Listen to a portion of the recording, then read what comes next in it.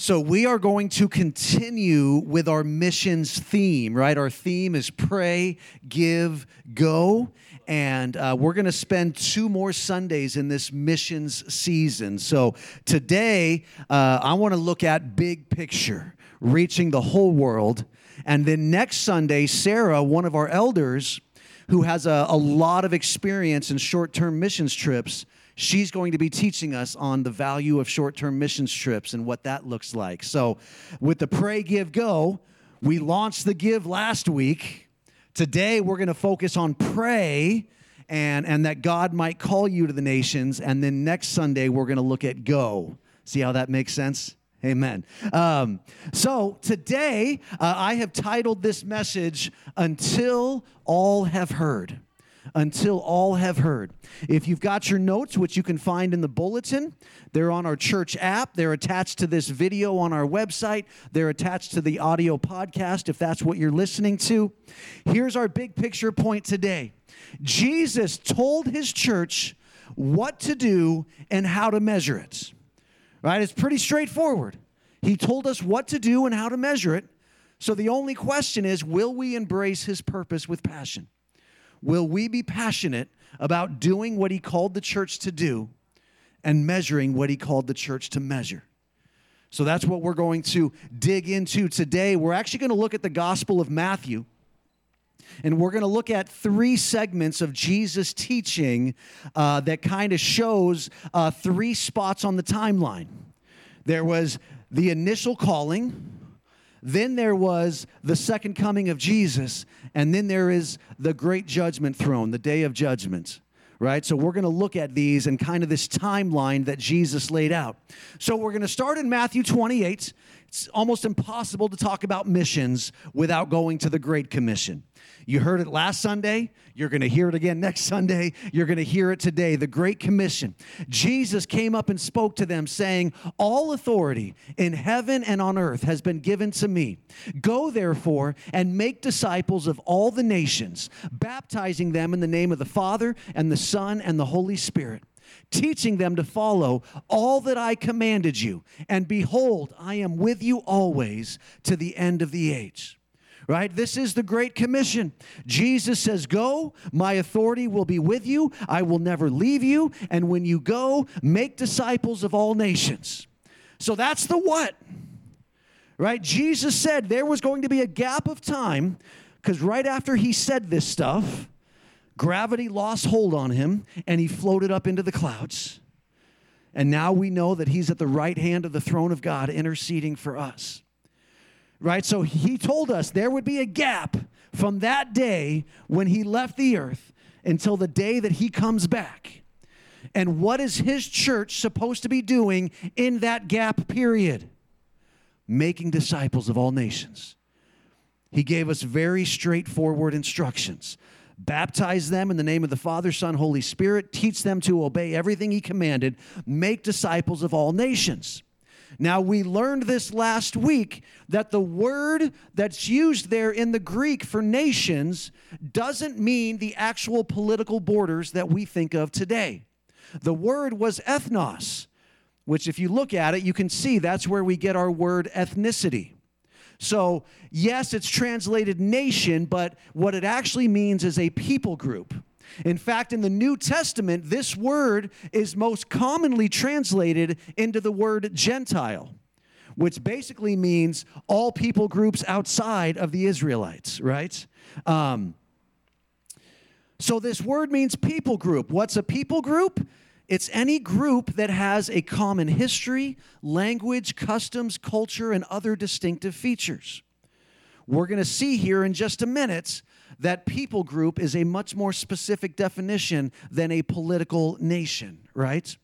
So we are called to reach all people groups, to make disciples of all people groups in the world. That is the mission of the church. So how do we measure it? Well, we're going to go to Matthew chapter 24. You guys will remember we studied these chapters back in March. This is called the Olivet Discourse, which is a fancy way for saying Jesus gave a teaching on the Mount of Olives. And the teaching was, they asked him, when will the end come? And he gave them this long teaching, telling them this is what to look for to know that the end is coming. Part of that teaching, after he gave a lot of specific examples of what to look for, he said, but the one who endures to the end is the one who will be saved. This gospel of the kingdom shall be preached in the whole world as a testimony to all the nations, same word, ethnos, to all people groups, and then the end will come. Right? So what is Jesus teaching? He is telling them, I am not going to return until every people group on this planet has heard the gospel of the kingdom. So how are we to measure the Great Commission? We're to measure it by saying, until all have heard, like that song that we just sang. If there's a people group that hasn't heard the gospel, then we're not successful yet. Right? Our measurement is until all have heard, when everybody hears the gospel. And remember, what did Jesus teach about us moving towards the end times? He says things would get steadily worse, like the birth pains of a woman. Right? The closer and closer you get to birth, the more and more painful it gets. And so he said all of these signs, they were going to get worse and worse until the second coming of Jesus. What does that mean? That means we live in a beautiful moment of history where we get to take the gospel to every people group in the world at the same time that the world is persecuting us more and more. As the world gets darker and darker, we shine brighter and brighter. As the world tries harder and harder to silence us, more and more people are going to hear. Come on, there we go. A couple people are getting excited, right? This is the day we live in. Right? We live in a day of unprecedented travel and communication and transmission of information. Right? When this commission was given, it was much more difficult to get to the nations, to find every people group. Now we have missiologists who study it. We have all the data on the people groups. We know who they are and where they are. We know their languages and what their customs are and their national histories are. We know all of that now. We have people who study it and put it all on the internet. And we have ways to get there, and we have ways to translate the Bible into their languages. We live in an amazing day where we get to fulfill the Great Commission as we spiral towards the end times. We're going to touch the nations. Hallelujah. So why is this important? Oh, wait. I found this quote. I apologize. I could not find who to attribute this quote to. Our mission is clear: to proclaim the good news of Jesus to every corner of the earth until all have heard, and then the end will be near. That's it. That's our mission. Why is this mission so important? Matthew 25. But when the Son of Man comes in his glory and all the angels with him, then he will sit on his glorious throne. And all the nations, same word, ethnos, all the people groups will be gathered before him. And he will separate them from one another, just as a shepherd separates the sheep from the goats. And he will put the sheep on his right, but the goats on his left. So when we think about nations, when we think about people groups, we need to think about the great judgment throne, the day of judgment. Every people group is going to stand before God. And every single individual within that people group is going to be judged on one thing. Is your name in the Lamb's Book of Life? Did you surrender your heart to Christ Jesus as Lord? Did you endure to the end? Every single people group is going to stand before that throne. And if they say, well, nobody told us, it's still the same judgment. This is why it's important. Every people group will stand before God, which means every people group needs the gospel, which means we have a part to play in the Great Commission. Amen? So to get a picture of this, I want to play a video. I apologize for those of you on the live stream. You're not going to be able to see the video, but you will hear it.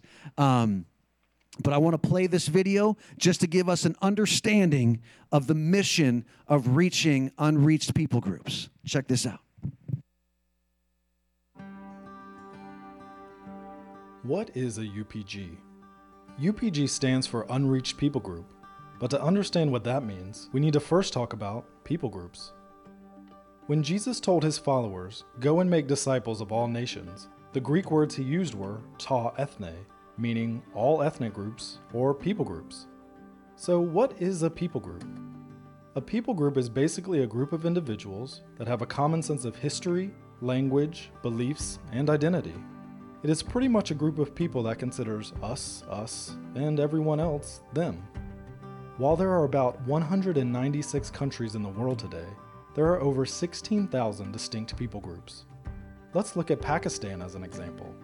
That is one nation going by our English word, but ethnically Pakistan has over 400 distinct nations or people groups within its borders. Around 7,000 of those 16,000 total people groups are considered UPGs, or unreached people groups. A group is considered unreached if less than 2% of their population is evangelical Christian. That is, it has too few true believers to evangelize and disciple the rest of the people group. Almost 3 billion people fall into this category. Over 3,000 of those 7,000 unreached people groups are considered UPGs, or unengaged unreached people groups. These people groups have no churches, no believers, no missionaries, and no one actively focused on engaging them. 95% of all unreached people groups are located in the part of the world between 10 degrees latitude and 40 degrees latitude, stretching from North Africa to Southeast Asia. We call this the 1040 window. It's in the 1040 window that most of the major non-Christian religions hold sway. Collectively, they are known as the Thumb people: tribal, Hindu, unreligious, including many Chinese, Muslim, and Buddhist. Jesus said that the gospel of the kingdom would be preached as a testimony to ta ethne, all people groups, and then the end would come. Less than 3% of our total cross-cultural missionary force is working with unreached people groups.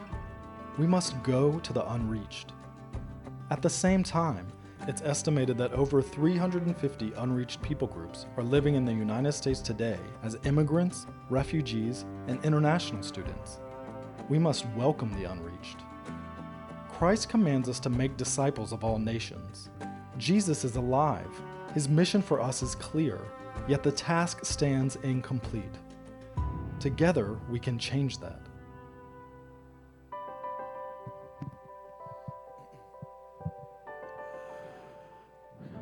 Come on. There are 350 unreached people groups living in the United States as immigrants, refugees, or international students.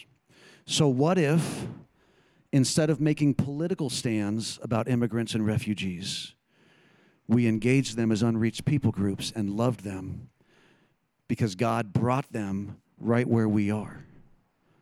Amen? So in your notes, you can see the first blank is unreached people groups, less than 2% committed Christians within their population. Then you can take it even a step further, and the next one is frontier people groups. This means they have less than 0.1% committed Christians in their populations. So we have UPGs and we have FPGs. So right now, only one out of about every 1,800 Christians serves as a cross-cultural missionary worker. Right? So let's say our church, our average attendance on Sunday is 70 people. So that means that our church would have to grow by like 2,500% to get to 1,800 members just to have one missionary go to the nations. That's not a good stat. We shouldn't have to grow that much to have one missionary go to the nations. We should be able to send one out of our 70 or more. So of the 400,000 cross-cultural missionary workers that are currently logged by, studied by missiologists, only 3%, or about 12,000, serve UPGs and FPGs. What that means is 97% of missionary workers go to places where there's already churches, already Bibles, already believers. And that doesn't mean that's always a bad thing. If you're called to a nation, go to that nation. But it shows that there is an imbalance if our call is to reach unreached people groups and we're only sending 3% of our missionaries. Even worse, of the $45 billion given specifically to missions, only 1% supports missions works to UPGs and FPGs. Only 1%. $450 million. Now, that sounds like a lot of money, but if we were to put that into context of how much is $450 million, well, think about this. Americans spend more than that on Halloween costumes just for their pets. And I find this incredibly convicting because I have a Halloween costume for my pets. $700 million industry in the United States, just pet Halloween costumes. More than what's given to support unreached people groups around the world.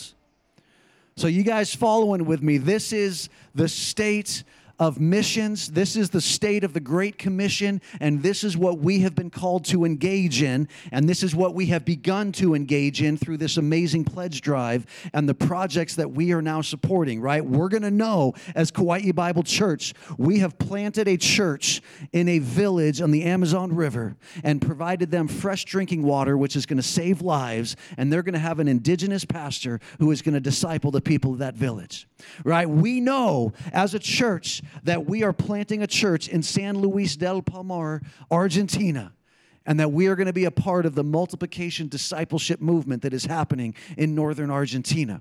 We know as a church that we have purchased a van for a prison ministry in Indonesia that serves 25 different prisons and is going to be used to transport families to those prisons to see their loved ones and also to bring the gospel to those prisons. Right? Those are reaching unreached people groups.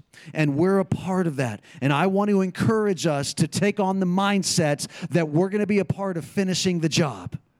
Jesus is not going to come back until every unreached people group has been engaged with the gospel. And so we're going to be a part of finishing the job. And this is what I want to encourage us with today is how do we begin to finish the job?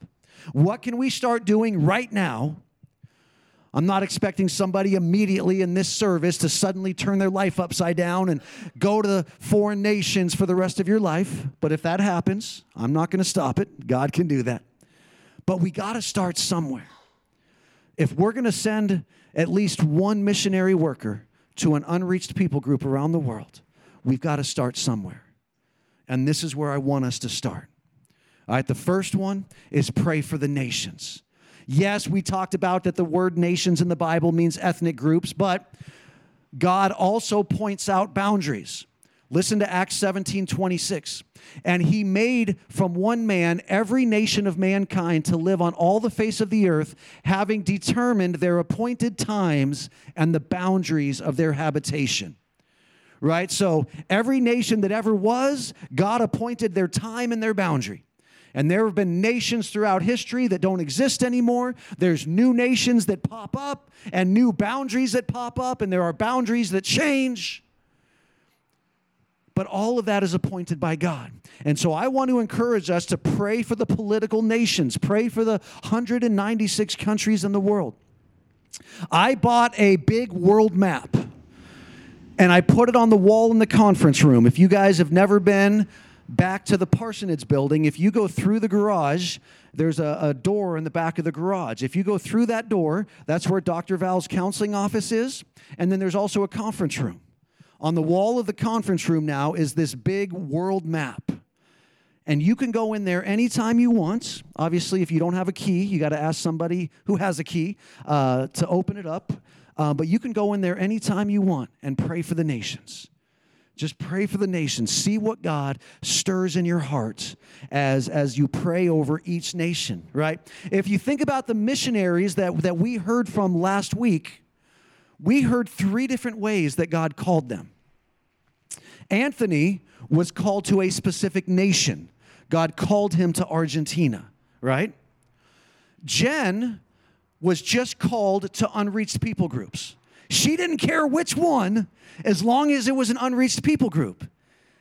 And eventually, God connected her with the Mainarua people of the Amazon, right? And then you had Dr. Sharon. She wasn't called to a specific nation. She wasn't called to a specific people group. She was called to minister to people who hate her. That sounds weird, doesn't it? But that's what she's been doing for the last 18 years. Ministering to people who hate her. They either hate her because she's a Christian or they hate her because she's an American. But man, what stories we heard last week of unconditional love changing the hearts of people who hate you. Man. So God can call you in a variety of ways. But if we would begin to pray for the nations, God may begin to put a nation on your heart. And your call may be to be the prayer warrior of that nation, or God may call you to put your feet in that nation, but we will never know until we start praying for the nations. Psalm 67 starts out like this: God be gracious to us and bless us and cause his face to shine upon us. And then there's a Selah, right? Selah means think on it. So when you read that in the Psalms, it's a pause in the music to meditate. So the song starts out, God bless us, cause your face to shine upon us, and then stop and meditate on that. Okay, yeah, I like being blessed. Being blessed is cool. I like God's face shining on me. Come on, bring it on, God. But why? Why would we pray for God to bless us? After the pause, the song picks back up, that your way may be known on the earth, your salvation among all nations. May the peoples praise you, God. May all the peoples praise you. Thank you, Jesus. May the nations be glad and sing for joy, for you will judge the peoples with fairness and guide the nations on the earth. So why do we pray for God to bless us? So that the nations can hear the gospel. That's why. So we start by praying for the nations. If you can't make it to the conference room to pray over our big map, which also I put a bunch of sticky notes. So if God gives you a word while you're praying for the nations, write it on a sticky note and stick it to the map. So the next person who comes in and prays can see where God is working in the hearts of our church. Amen? But if you can't make it into the conference room, print up your own map. Go buy a globe and spin the globe and stick your finger on it. And wherever it sticks, pray for that nation. Come on, let's start by praying for the nations. Then we take it a step further and we pray for the UPGs and the FPGs. Right? We begin to pray specifically for unreached people groups or frontier people groups. How do we pray for them? Well, I want to give you 3 B's here. We're going to alliterate here for a minute. How do we pray for them? First, we pray that they would have a believer. That there would be a believer somewhere in the world that is called to that people group who will bring the gospel to that people group and share it with them. They need a believer. The second thing they need is a Bible. Can we pray for an unreached people group that they would have the Bible in their language? And then third, we would pray for a body of Christ. That the first wave of salvations in that people group would be enough to establish a church. So we want to believe if they have a believer, if they have a Bible, and they have a body of Christ, then we have a chance to see discipleship multiply in an unreached people group. So that's our prayer. Every unreached people group we pray for, let's pray for a believer, a Bible, and a body of Christ. Well, how do we know what unreached people group to pray for? Well, I found a website, an international ministry actually called 2414, Matthew 24:14 that we just read. And they produce an interactive prayer guide. It's electronic, it's digital, that they update every single week continuously. And every single week, this interactive prayer guide gives you an unreached people group to pray for every day, and then one for the church to pray for on Sunday. So what I'm going to begin to do is each week, I think it's on Monday, when they update their prayer guide, I'm going to email the link out to the church. So every week you will have a prayer guide to pray for unreached people groups. And then on Sundays, we're going to pray together for whatever the group is that's on the guide. So we're going to start that right now. And so this week's unreached people group, do we have it up there? There we go, is the Dazari Balija people who live in southern India. They're also known as the Atolu people. I don't know why. They have two different names.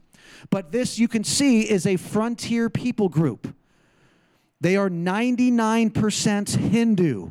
Remember that thumb acronym. That is a great acronym, right? Unreached people groups either have their own tribal religions, they're Hindu, they're unreligious, which usually means they're in a communist nation, they're Muslim, or they're Buddhist. All right, so this people group is 99% Hindu. They have no Christians. They have no believers. There are 58,000 of them, and they speak the language of Kannada. And I am making up that. I don't know how to pronounce it, so I'm just going to say Kannada because it would be weird to say Canada. So come on, we're going to pray right now, and then every Sunday going forward, we're going to pray for an unreached people group until God stirs our hearts so much to touch the nations. Amen? Come on, join me in prayer. Lord Jesus, we lift up the Dazari Balija people before you. God, we pray for a believer. Lord, would you send one believer to southern India to reach this 58,000 person tribe, oh Lord. God, would you send one believer to them that can share the gospel in their language, that can connect across cultures, and can present the gospel of the kingdom in a way that their hearts can understand. Lord God, and we pray that there would be Bibles translated into the language of Kannada. Lord God, that they would have it whether in written form or audio form, that they would have access to the Word of God. And Lord, we pray for a body of Christ. We pray for a church that would be planted in southern India. Lord God, that the Atolu people could go to, that they could identify with, that they could say, we are a part of the body of Christ. Lord God, we pray for southern India. We pray for the significant cities of southern India. Lord, we pray for Bangalore and these other cities, God. Lord, that there would be a move upon these cities that would touch the Dazari Balija people, Lord. And Father, we would see another people group engaged with the gospel, transformed in discipleship. We thank you for this in Jesus' name. Amen. Come on, we're going to begin to pray for the unreached people groups. The next thing we're going to do is we're going to start reading the news with a Great Commission mindset. We're going to read the news with a Great Commission mindset. What does that mean? That means every time you read the world news, and either we don't really care because it's not Kauai, or we get so stirred up with anxiety because there's so much going on in the world. What if instead, when we read the world news, we think, wow, how can God use that to fulfill the Great Commission? Right? So I started doing that this week. And so I read an article about what's happening in Azerbaijan. And so I went and I looked up these countries because I don't know much about these countries. These are former Soviet states that are now their own independent republics. They're kind of sandwiched right in between Iran, Turkey, and Russia, right? None of those three countries are known for being good neighbors, right? And so throughout the last hundreds of years, these nations and these people groups have been massacred, have been conquered, have been subjugated, and now that they are independent republics, they can't even get along with each other. So you've got Azerbaijan right next to Armenia, and they are in conflict with each other. Now, a lot of the Armenian people live in Azerbaijan, and the Azerbaijanis don't like that. And so they're committing genocide now against the Armenian people. And in the news this week, in a city in Azerbaijan called Nagorno-Karabakh, over 100,000 Armenians have fled the city and are now international refugees. So I read that this week and I thought, oh my goodness, here is a massive people group that needs a missionary. If God would send a missionary to these Armenian refugees who have now been displaced from their home, they've seen family members die in genocide. If God would send a missionary to them, man, the gospel could spread like wildfire. That's what I mean by reading the news with a Great Commission mindset. How can God use this situation to fulfill the Great Commission? Amen? So you guys with me? We're going to pray for the nations. We're going to pray for unreached people groups. We're going to start reading the news with a Great Commission mindset. And then what's going to happen is we are going to begin to die to ourselves. We're going to begin to die to ourselves. Paul said, I have been crucified with Christ. It's no longer I who live, but Christ lives in me. And the life which I now live in the flesh, I live by faith in the Son of God, who loved me and gave himself up for me. Paul also said this when he was gathered with the Ephesian church on his way to Jerusalem, where he knew that chains and imprisonment were awaiting him. He said this to the Ephesian church. He said, but I do not consider my life of any account as dear to myself, so that I may finish my course and the ministry which I received from the Lord Jesus to testify solemnly of the gospel of God's grace. Paul said, my life doesn't mean anything. All that matters is that I finish the ministry that God gave me. That's what it means to die to yourself. When you can say, you know what, my life doesn't matter, my comfort doesn't matter, my wishes don't matter. What matters is, do I fulfill the ministry that God gave me? I want to talk to you about a guy named George Mueller. George Mueller was a German man. Technically, back in 1803 when he was born, it was the southern Germany was called the Kingdom of Prussia, but now it's Germany. So he was a German man. He was a spoiled rich kid.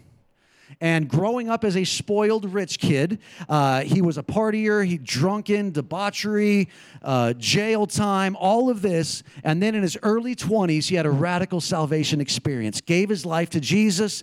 He had a conviction that he couldn't just keep taking money from his dad. So he decided that he was going to trust in the Lord.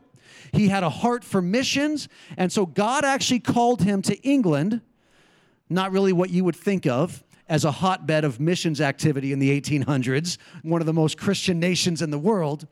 But he was specifically called to be a missionary to the Jews in England. Now, when he got there, it didn't really work out. But he ended up pastoring a church in Bristol, England. While he was pastoring this church, he opened up what's called the Scriptural Knowledge Institutes, where his mission was to train up missionaries and to distribute the gospel all over the world. And so they would print Bibles, they would print Bible pamphlets, they would send them out around the world. And then in 1836, he noticed that the streets of his city were filling up with orphans. Why? Because of the cholera pandemic. Right? We didn't just invent pandemics in 2020. The cholera pandemic in 1836, the parents were all dying and the streets were filling up with orphans. And he felt the call of God to minister to orphans. So what did he do? He opened up his home. He turned his house into an orphanage. And then when his house filled up, he bought the house next door. And when that house filled up, he bought a third house on the same street. At that point, the whole neighborhood started complaining. There's kids everywhere. It's noisy. It's chaos. And George Mueller realized he couldn't get along with his neighbors and continue this model of ministry. So he bought Ashley Down, a parcel of land that was 13 acres. And by faith, he ended up building 5 buildings on Ashley Down that could house 1,700 orphans. Over the course of his life, he cared for more than 10,000 orphans at this property. And he gave every single one of them a top-notch education. He was actually persecuted in England for turning the cultural norms upside down, because how dare he actually give poor kids hope that they could do something bigger with their life. Not only did he give them an education, but he discipled them as followers of Christ. And every orphan, when they aged out of Ashley Down and they were about to move out on their own, George Mueller did this for every single one of them. He put a Bible in their right hand and he put a coin in their left hand. And he said, if you commit your life to what's in your right hand, God will give you enough of what's in your left hand. And that was the wisdom he gave them. And then he sent them out into the world to not be poor anymore. The amazing thing about this story is that he never once asked for a donation. Never once. These 13 acres and these 5 buildings in today's money would be worth $14 million. Not only was he able to build all of them debt-free, but he was also able to feed all of these thousands of orphans, provide schooling for them, take care of their medical needs, everything, and he never once asked for a donation. Every time there was a financial need, he would just pray about it, and the money would show up. Every single time. Then the story gets better. At the age of 71 years old, when most people would be like, hey, I'm going to retire. I've taken care of 10,000 orphans. I've done enough. No, at the age of 71 years old, he and his wife went on a 17-year missionary journey. Think about this. This is the late 1800s, right? Travel was not that easy. Here's where his 17-year missionary journey took him. Scotland, Ireland, Switzerland, Germany, the Netherlands, Canada, the United States, France, Spain, Italy, Egypt, Palestine, Syria, Asia Minor, Turkey, Greece, Austria, Hungary, Bohemia, Russia, Poland, India, South Wales, Australia, China, Japan, Singapore, the regions that are now known today as Malaysia and Sri Lanka, Tasmania, and New Zealand. It might have been quicker to read the places he didn't go to. He traveled over 200,000 miles, preached the gospel to over 3 million people in his 70s and 80s. And then at 88, he retired to England. Somebody asked George Mueller, how was he so successful in serving the kingdom of God? And I want you to hear his answer today. And let me have the worship team come back up. There was a day when I died, utterly died to George Mueller. His opinions, preferences, tastes, and will. Died to the world, its approval and censure. Died to the approval or blame even of my brethren and friends. And since then, I have studied to show myself approved only to God. A servant of God has but one master. That's what it means to die to yourself. George Mueller would later say, every child of God is not called by the Lord to establish schools and orphan houses and to trust in the Lord for the means for them. Yet there is no reason why you may not experience far more abundantly than we do now his willingness to answer the prayers of his children. Come on. The guy that supernaturally cared for 10,000 orphans, traveled 200,000 miles and preached to 3 million people. What did he say at the end of his life? He said, listen, your calling isn't going to look like mine, but there is no reason why you can't do just as many things as I did if you would just die to yourself and pray. And finally, if we start doing those 4 things, be ready to go when God says go. Be ready. Whether it's a short-term trip and he asks you to lay your life down for 2 weeks, take your vacation time, take off of work, or whether he asks you to lay your life down for a nation and you move to a nation, or anywhere in between. He might tell you to go to your neighbor before he tells you to go to Africa, right? When God says go, be ready to go. John 17:18, Jesus said, just as you sent me into the world, I also sent them into the world. In the Message paraphrase, it says it like this: in the same way that you gave me a mission in the world, I give them a mission in the world. Come on. What is the mission that Jesus has given you? And are you willing to die to yourself and to believe God to fulfill that mission? John Keith Falconer was a Scottish missionary. He learned Hebrew and Syrian and other Semitic languages, and so he had a great passion for the Middle Eastern people. So he moved to become a full-time missionary in Aden, which is now known as Yemen. It's southern Yemen is the area known as Aden. And in 1886, he and his wife moved to Aden to give their lives for Middle Eastern people. And this is what John Keith Falconer said. I have but one candle of life to burn, and I would rather burn it out in a land filled with darkness than in a land flooded with lights. And that's exactly what he did, because unfortunately, because of malaria, he only lasted 6 months on that mission before he died of malaria. But he gave his life for a land filled with darkness rather than to live in one flooded with light. What would God call you to give your life for? Will you stand together with me? Lord, you've given us the mission of the church. You've told us how to measure it, and you've showed us why it's so eternally important. So, Lord, today we stand before you ready to respond to that question. Will we pursue your passion, your purpose with passion? Will we give ourselves for what you've called us to? Will we begin to pray? Will we believe for the supernatural? Will we touch the nations? Because there are people groups that need the gospel. Lord, we start here. We have no idea where this is going to take us, but we start here. I just can't help but sense I'm standing on holy ground right now. This is a divine moment. Come on, this is a moment of destiny for Kauai Bible Church. God is calling us to the nations. It starts right now. We'll never be the same again.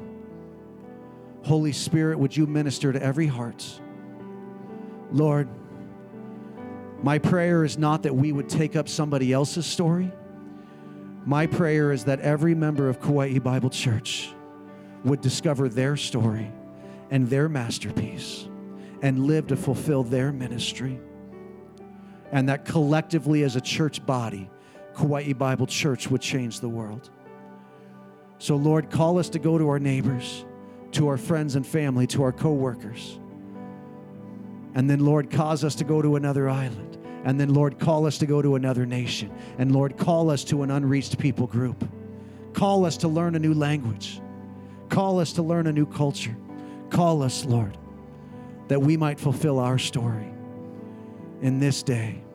Jesus, we commit ourselves right now to die to you, to die to ourselves so that we can live for you. Jesus, Jesus. This is our prayer.